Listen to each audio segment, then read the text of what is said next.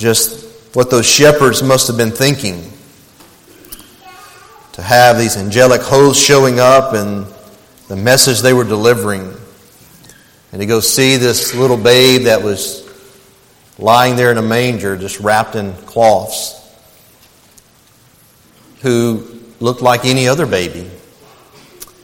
It's interesting when you read that story that in that sense, Jesus came into the world just like anyone else. He was conceived obviously by the Spirit of God, but he grew inside the womb and developed just like any other baby. He was delivered into this world just like any other baby. But yet, he wasn't just any other baby. He was God in the flesh. And he is why we come here today to worship. We come to worship him. So this morning, we're going to talk about really what it is that Jesus came to do, in the sense that Jesus came to give us the gift of life, the gift of eternal life, the gift of the new life, of being born again, so that we could spend eternity with God. As you have your Bible this morning, we're going to be looking at different passages, but we're going to begin our time in Philippians chapter 2. And as we know, today is Christmas Eve. And whether it's going to be today or tomorrow, gifts will be given, gifts will be received. And I'm sure that each of you have fond memories of particular Christmases, particular gifts that you have received or you have given to someone. I can tell you, as I've grown older and the loss of my grandparents, I think back to the best gift my Nana, we called her, my Nana McGee, that she gave us every year was her cooking. And to walk in her house knowing that there was going to be plenty of chocolate fudge, peanut butter fudge, salted pecans, and my favorite, cheese cookies. I think back to when I had my Pawpaw Bill here, my mom's dad. I looked at that and I remember as a child growing up that every year he gave us the same thing. He gave us all, the grandkids, $20. And he really thought that $20 was going to last us for quite a while. I think back to the excitement as a small child of waking up early. I was the youngest of my siblings, and so I was the one who woke up first. And I would go into the living room to see the presents that were there and just be excited as could be. And sadly, I must confess that one Christmas morning, I got up and went in there, and I saw that my sister had in her pile a gift that I wanted. And so I switched them. But I was caught. But I think back to those things and those gifts, and they are fond memories for me, for my family, and I just think back to what the things that I received and just the joy in each of those things. And I'm sure you could all stand and tell of different things in your life as well. But as I think about each of those gifts, they were all, in and of themselves, temporary. I mean, the cheese cookies didn't make it through the day. The $20 didn't make it through the weekend. The gifts that I received that were under the tree no longer are with me. But yet this morning I want to talk to you about a gift that God gives that is eternal, that lasts forever. The gift of salvation, the gift of eternal life, the gift of a new life, the gift of being born again. And I want us to talk about this morning because it does tie into the birth of Jesus. The reason why God can give us this gift is because He gave us His Son who came into this world, who lived a life without sin, so that He could go to a cross where He could give His life where he had no sin, where he could take our sins upon himself so that we could be forgiven and have life eternal with him.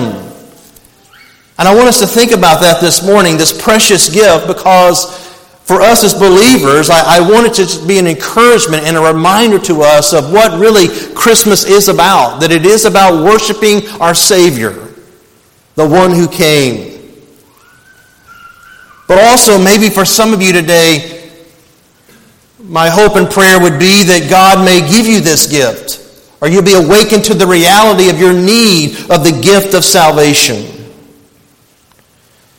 So as we think about the gift of salvation, the gift of life eternal, in some sense the gift of being born again, I want us to first for a moment think about the price of this gift.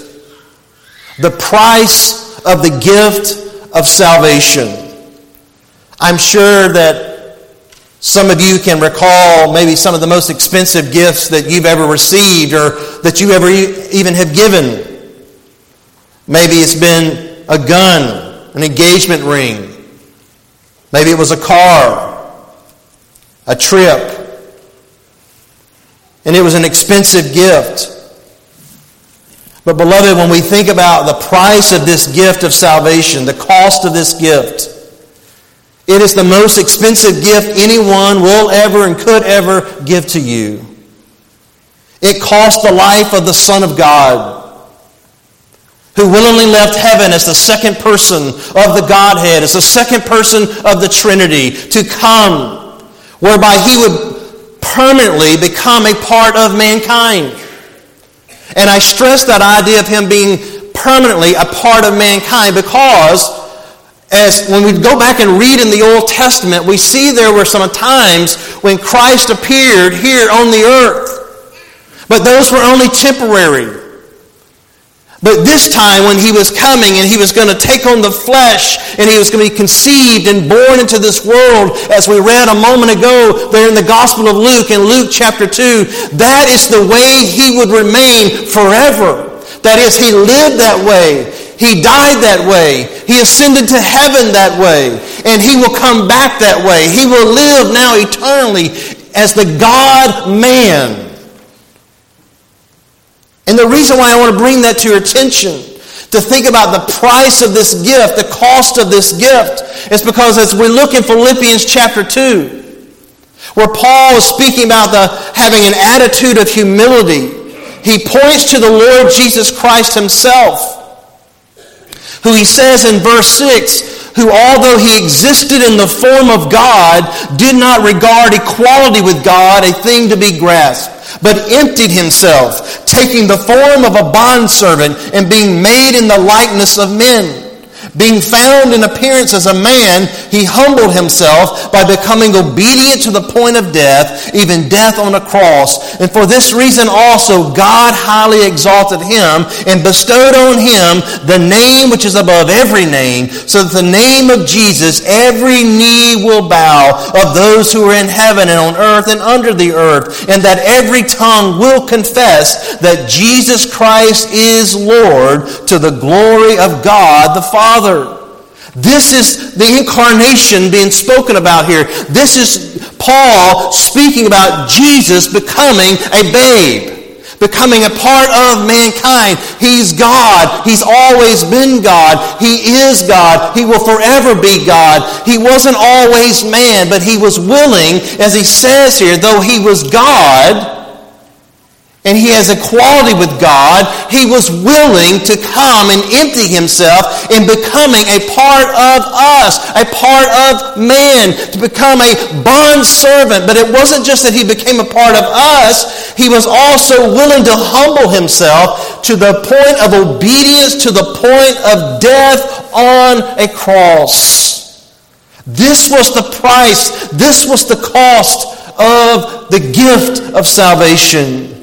That he who never sinned, who never experienced sin, goes to a cross where he experiences the effects of sin, whereby he becomes sin for us. That is, he took our sins upon himself. He took the wrath of God upon himself. God's righteous anger, God's righteous judgment for our sins, so that God, a holy God, could accept us, give us life eternal where we could live with Him forever, and yet still be just, not turn away His justice.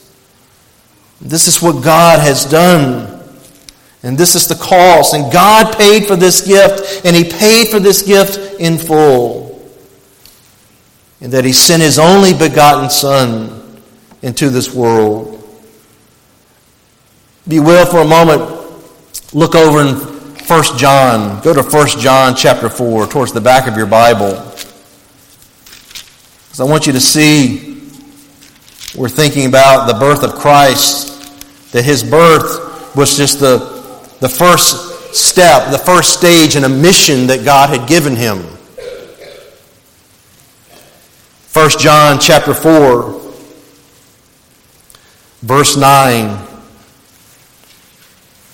where it says, "By this the love of God was manifested." It was made known in us. It was revealed to us that God has sent His only begotten Son into the world so that we might live through Him. In this is love, not that we loved God, but that He loved us and sent His Son to be the propitiation for our sins. That idea there of God sending His only begotten Son is saying God the Father had a mission for His Son, and the mission for His Son included Him coming and being born into this world.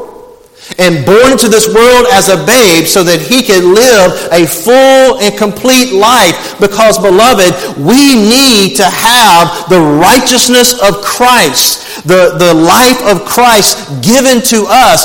God only accepts people and gives people life eternal where they can live with Him forever who have the righteous life. And the only way you're going to ever have a righteous life and standing before God is through Jesus Christ, because He came and He lived without sin as an infant. He lived without sin as a little baby boy. He lived without sin as a toddler. He lived without sin as a little boy. He lived without sin as a teenager. He lived without sin as an adult. He lived perfectly. He lived without sin, so that now when someone puts their faith in Him, His life is now credited to them. It's imputed to them. It's given to them. So that now when God looks at us, He can see us through the life of His Son. Jesus, He said, He sent His only begotten Son on this mission so that we might live through Him. He sent Him on this mission, as He says there, so that He could be the propitiation, that is the sacrifice that satisfies the wrath of God for our sins. Because there's nothing that you can do, there's nothing that I can do that can somehow settle or satisfy or push away God's wrath that He has towards me for my sins. There's nothing I can do about it. But Jesus did everything about it. And it started with Him coming as a babe so that He would go to that cross where He would give His life as the Son of God, as the Son of Man, where He would die. Jesus was born to die. That's what that verse teaches there. When He says there that He loved us and sent His Son to be the propitiation for our sins, He's saying, I sent my Son to be born into this world so that He could die. He could die for our sins. Well, beloved, the gift of salvation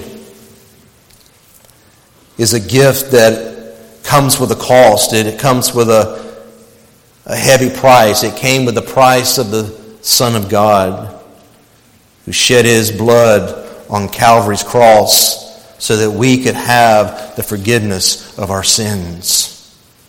So this is the price of this gift.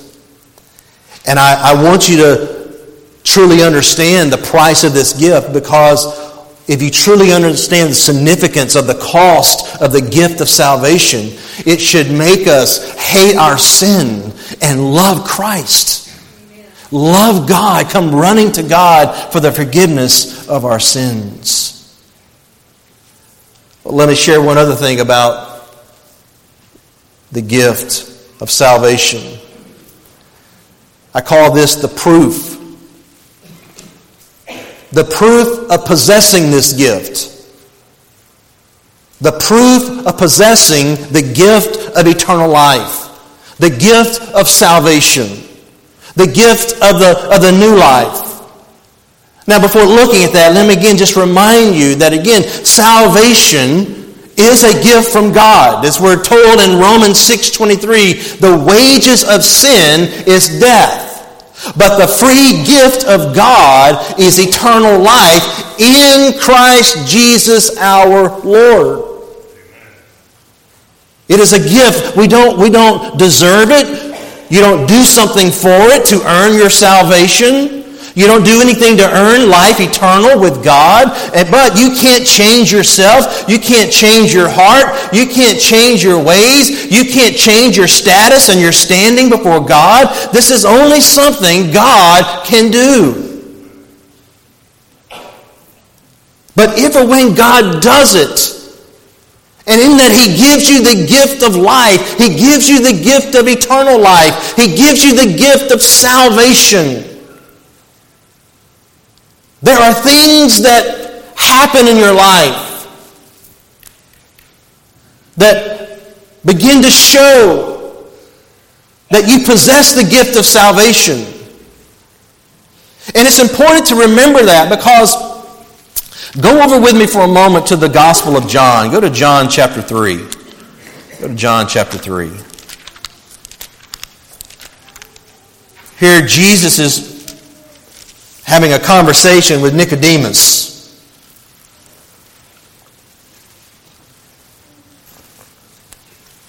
And he's having a conversation with him about salvation, about being born again.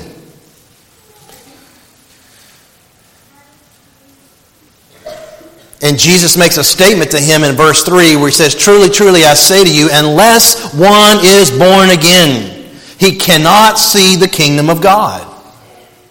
And Nicodemus said to him, "How can a man be born when he is old? He cannot enter a second time into his mother's womb and be born, can he?" Jesus answered, "Truly, truly, I say to you, unless one is born of water and the Spirit, he cannot enter the kingdom of God. That which is born of the flesh is flesh, but that which is born of the Spirit is spirit. Don't be amazed that I said to you, you must be born again.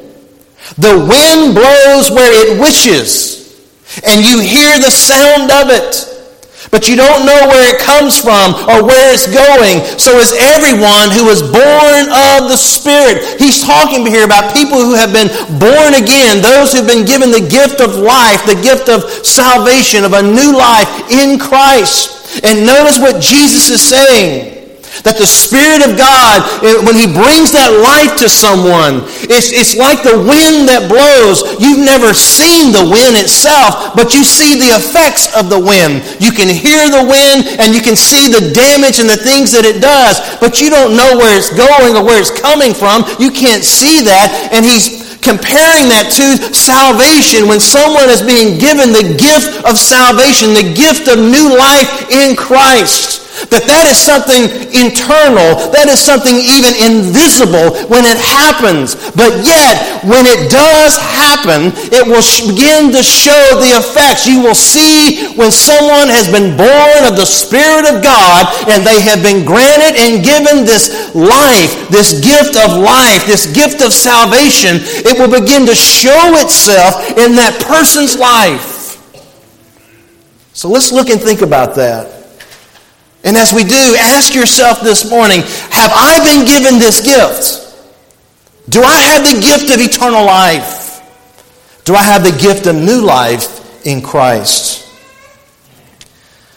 Well, the good news for us is there was an entire book of the Bible that was written for this very purpose.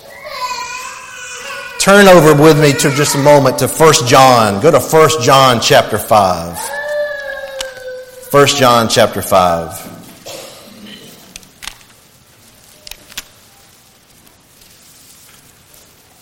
1 John chapter 5, verse 13. John is wrapping up this epistle, and he's giving a purpose statement really to the entire letter of everything that he's written. And notice what he says, verse 13. These things I have written to you who believe in the name of the Son of God, so that you may know that you have eternal life. That you can walk in assurance, you can walk in encouragement that you have eternal life. So here is a letter that was written specifically to believers, to Christians, to encourage them, to strengthen them, to help them to remember that they do genuinely possess the gift of salvation, the gift of eternal life. So this is what he wrote this for.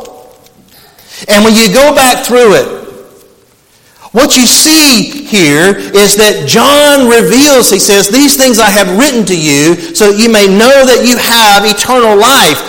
How is it they were going to know that they had eternal life? How are they going to know they had the gift of salvation? Well, by the things he was pointing out to them, some changes that occurs in a person's life. And is still occurring. That is, when we get born again and we receive the gift of salvation from the Spirit of God, when that happens in our life, there are some instant changes that take place, but those changes continue to develop over time as well. So you're not going to ever arrive in regards to these changes whereby you're never going to struggle with them, but you will see these things being manifested in a person's life who genuinely have the gift of salvation, the gift of eternal life. So let's just think about it. There's 4 changes I want us to think about this morning. Just 4, real quickly. The first one is, the person who has received the gift of eternal life will have a change in the way they live. A change in the way they live. Look over in 1 John chapter 3 for a moment.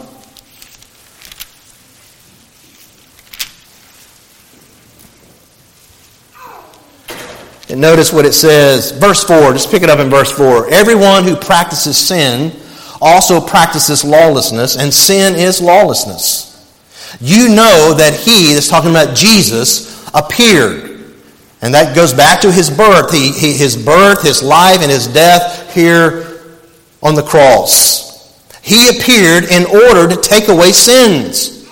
And in him there is no sin. No one who abides in him, that is, no one who has a relationship in him, sins. No one who sins has seen him or knows him. Little children, make sure no one deceives you.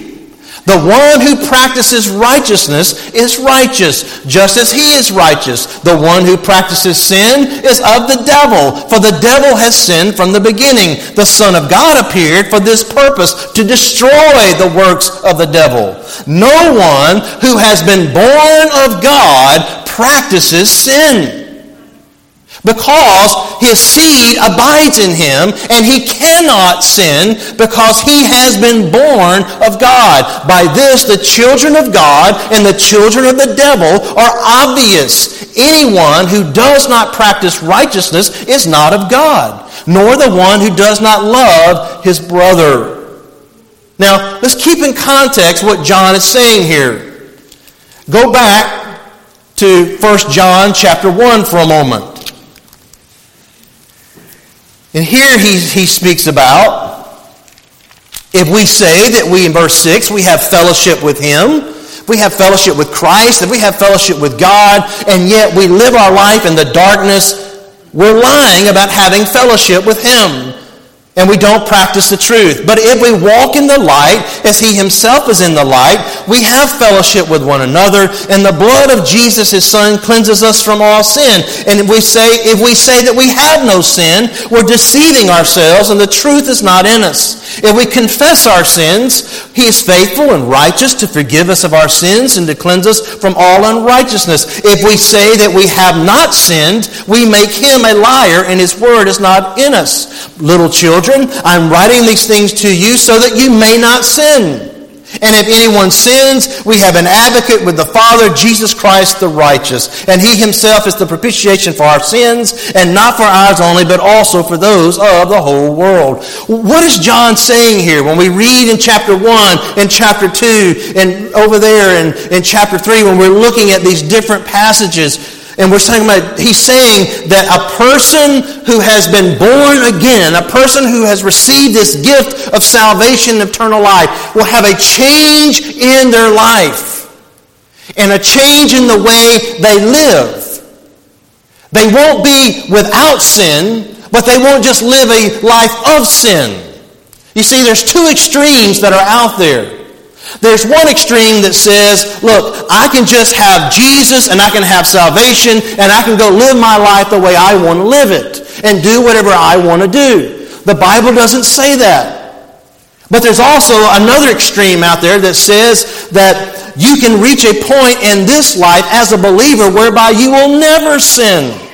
And John is addressing both of those extremes and trying to help them to see, yes, you do have life eternal because you have seen changes in the way that you're living. You're no longer living a life of sin. That is, living a life without Christ, a life without thought about Jesus and about the salvation that he has provided you in Christ. Your life is now governed by that. Do you still sin? Absolutely. Do you still fall on your face sometimes? Absolutely. We all still do. It's why John even says, if anyone sins, we have an advocate with the Father. We believers have an attorney with the Father, the Lord Jesus Christ, who's always pleading our case. And his blood, his sacrifice on the cross, is cleansing us every day. Because we sin every day, but it's not a lifestyle, it's not a disposition, a direction where my life is just moving in the direction of this world or of sin. Think about why he came. He came to destroy the works of the devil. He came to take away sin. Why did you come to Christ? Did you not come to Christ so that he would take away your sins? So that he would forgive you of your sins? Because you may think, well, no, I came to Christ because I just wanted to have the penalty of my sins taken away. But the presence and the power of sin in my life, I'm not really that interested in that. That doesn't matter to me. I just want to make sure I have a ticket, that I get my ticket that has Jesus' name on it, and so that when I die, I can go to heaven to the gate and say, here's my ticket. Well, that's not the way it works. The one who has received the gift of salvation sees a change in the way they live. And look, that doesn't mean it's always going to be these radical differences. If I look at the life of the Apostle Paul, I think in a lot of ways his life didn't change. Now, it changed from the sense of he was no longer trying to persecute and kill Christians. Now, that's a radical change. But in his daily life, remember, this was a very moral man. This was a man who was, because he was trying as hard as he could to establish his own righteousness before God. And he was zealous about that. What changed more for Paul, I believe, was on the inside, where now he was doing those things that he was doing all out of a love for Christ, knowing that he had been forgiven of his sins solely on the basis of Jesus Christ and Christ alone and his work, his life and his death and his resurrection. But there will be changes because, as we read a moment ago, go back to chapter 3 for a moment. Notice what it says there in verse 9. No one. Now don't skip over that. No one. It means there aren't exceptions to the rule.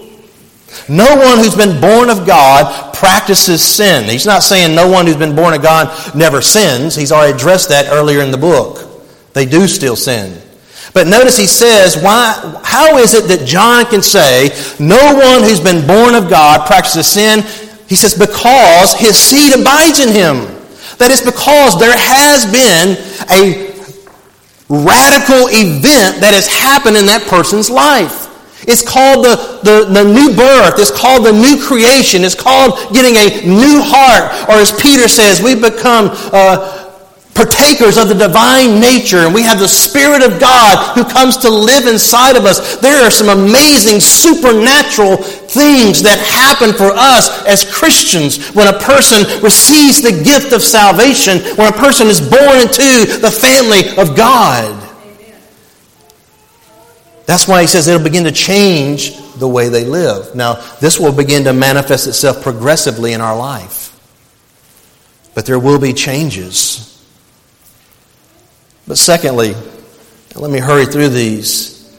You'll see changes in what you love. Changes in what you love. Look over in chapter 4 of 1 John. Verse 7, he says, "Beloved, let us love one another, for love is from God, and everyone who loves has been born of God and knows God." Everyone who's been born of God, everyone who has received this gift of life, this gift of eternal life, they love, and they love the brethren. They love the people of God. And look, we know, we understand, this is following in the footsteps of God himself. Because we were not lovable, yet God loves us. God demonstrated his love for us in that while we were still yet sinners, Christ died for us. It wasn't as though he looked down and said, they seem to be getting better.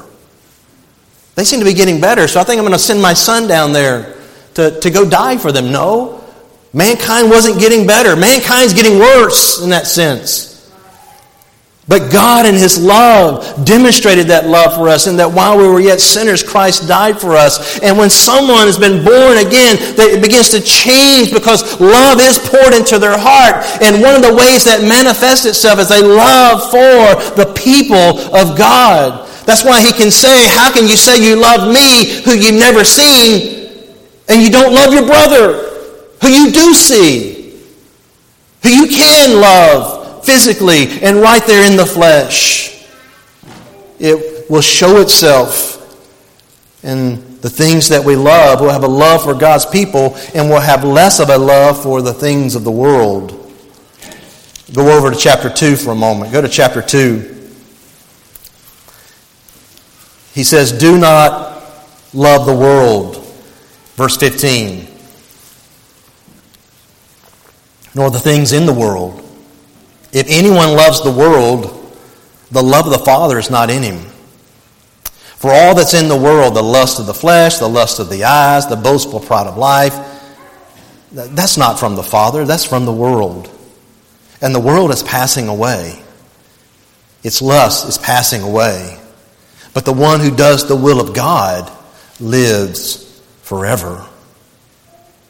Look over in chapter 5 for a moment.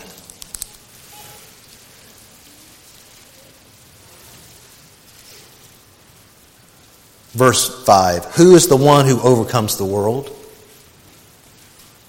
But he who believes that Jesus is the Son of God. This is the one who came by water and blood, Jesus Christ. Not with water only, but with water and with the blood. It's the Spirit who testifies, because the Spirit is the truth." Look down for a moment at verse 19 of chapter 5. "We know that we are of God, and that the whole world lies in the power of the evil one." Verse 18, "We know." Notice now, remember why he wrote these things?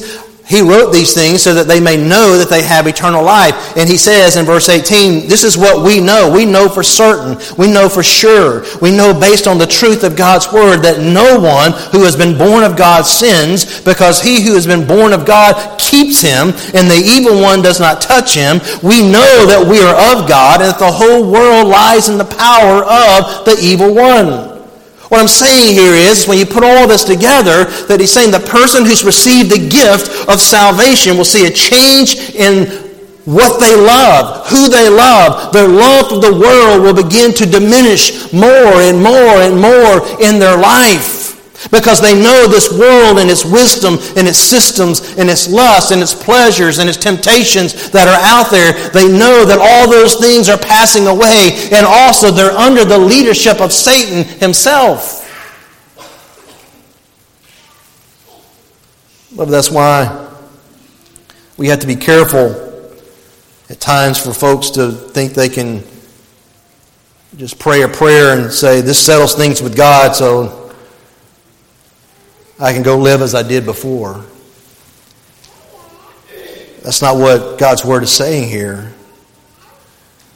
It's saying that if we've been born again, I have the gift of salvation that God has given me. It will begin to show itself by the changes in the way and who I love. I will love God's people, the truth, and I will have less of a love for the things of the world. But let me show you one other thing. It will also have an effect of changing who you listen to. Go back to chapter 4. Have you noticed in the verse we read a moment ago in verse 7, it says, everyone who loves has been born of God and knows God. Okay, they have an intimate relationship with God. So a person who has been born again, a person who's received the gift of salvation, the gift of life, is someone who knows God. Well, keep that in mind, that idea of knowing God, and just go one verse up to verse 6, where it says, we are from God. And he who knows God, thus, he who has been born of God, the one who's received the gift of eternal life, listens to us. He who is not from God does not listen to us. By this we know the spirit of truth and the spirit of error. That's an amazing statement to think about. The person who knows God and has a living relationship with God through His Son, Jesus Christ, who's been born again, the Apostle Paul says that person listens to us. That is, he's listening to the truth of Scripture. He's listening at that time to the truth of the apostles. Remember, it is God working through the apostles that's laying the foundation of the New Testament at that time. And he's saying that, but those who are not from God, that is, those who have not been born again, those who don't know God, they don't listen to us. And by listening, it's not just that they're saying they're willing to sit there and listen to what it has to say, but that idea of listening is listening with an ear to believe it and to live it. This is what he's saying. We are from God, and those who know God listen to us and apply what we're saying. This is the mark of one who has been born again and has a change in their life. They know God, and if they know God, then they listen to God. They follow the teachings of Scripture. Their heart is just longing for the Word of God, to know it, to learn it, to live it. Now, do any of us do that perfectly? No. No one does these things perfectly. But there is a change that happens. A change in who and what we listen to. But finally, let me say this. It also is a change in who you are looking to or leaning to for your salvation. Go to chapter 5, verse 1. Whoever believes that Jesus is the Christ has been born of God. Whoever is believing that He's the Christ, that is, He's the Messiah, He's the Savior, He's my only hope of salvation. Whoever believes that Jesus is God and Jesus is man.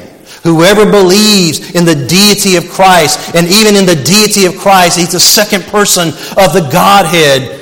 Whoever is believing that, and whoever is believing also in the provision of Christ and Christ alone,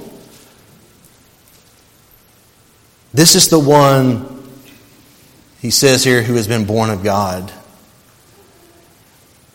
He even makes it more clear down verse 11. The testimony is this, that God has given us eternal life, and this life is in His Son. He who has the Son has the life. He who does not have the Son of God does not have the life. So it comes down to this. Do you possess the Son of God or do you not? And to possess the Son of God is to have a faith, a trust in Him, whereby you are leaning solely on Him for the salvation of your soul. You're believing in Him. You're trusting Him. You've turned to Him. Your life is committed to Him. You're following Him. Beloved, this morning, I pray your heart is being encouraged, because as we go through these marks of a believer, that is, that basically if you see the signs, the proofs that you do have the gift of life, the gift of eternal life, that your heart has been encouraged by this, and you can say, oh Lord, I can rejoice as I walk out of here, because I was reminded once again that I have received the greatest gift of all. I have received the most costly gift of all. I have received the most precious gift of all. I have received the gift that grants me life eternal with you, that doesn't just last in this life, but it lasts in the life to come. Amen. It lasts forever. And I can now go and just thank you and praise you and worship you. And as I think about Christmas and I think about your coming, Lord Jesus, that you came on a mission and you fulfilled your mission. And I thank you that I have this gift. But beloved, let me ask you this morning, for any of you here today, has your heart been stirred? Has God awakened you maybe to a reality that you don't have this gift? You know that. You know that deep down in your soul, you really don't have it. You really don't see these things in your life. Beloved, may I just plead with you this morning. You can have it in the sense if you will repent of your sins. If you will come to Christ on Christ's terms, if you will come to Jesus for the reason why Jesus came to take away sin. And you see that and you know that and you recognize your sinfulness, you recognize your rebellion, and you're willing to humble yourself and turn from all of that and just put your faith in Christ alone and say, oh God, forgive me of my sins, forgive me of the direction I have gone, forgive me for going astray. Oh God, please change me. Change my heart. Change my life. I want to turn to you and trust in you and you alone as my Savior. Seek the Lord. Seek Him with all your heart. And I will pray. I will pray that if that is you this morning, that your soul will not be quiet. I will pray that your conscience will not stop ringing. And I pray your heart will not stop grieving until you have resolved this in the affirmation of Christ and putting your faith in Christ. This is the greatest gift of all. Don't turn it down. Don't walk away from it. There's nothing this world offers. There's no gifts. There's no pleasures this world offers that's worth your soul. As Jesus said, what does it profit a person to gain the whole world and you lose your soul? And the losing of your soul, beloved, is dying without Christ and spending an eternity separated from the love of God and spending an eternity in and under the just wrath and judgment of God. But no one here has to do that if you will come to Christ. I want to ask you to bow your heads in prayer.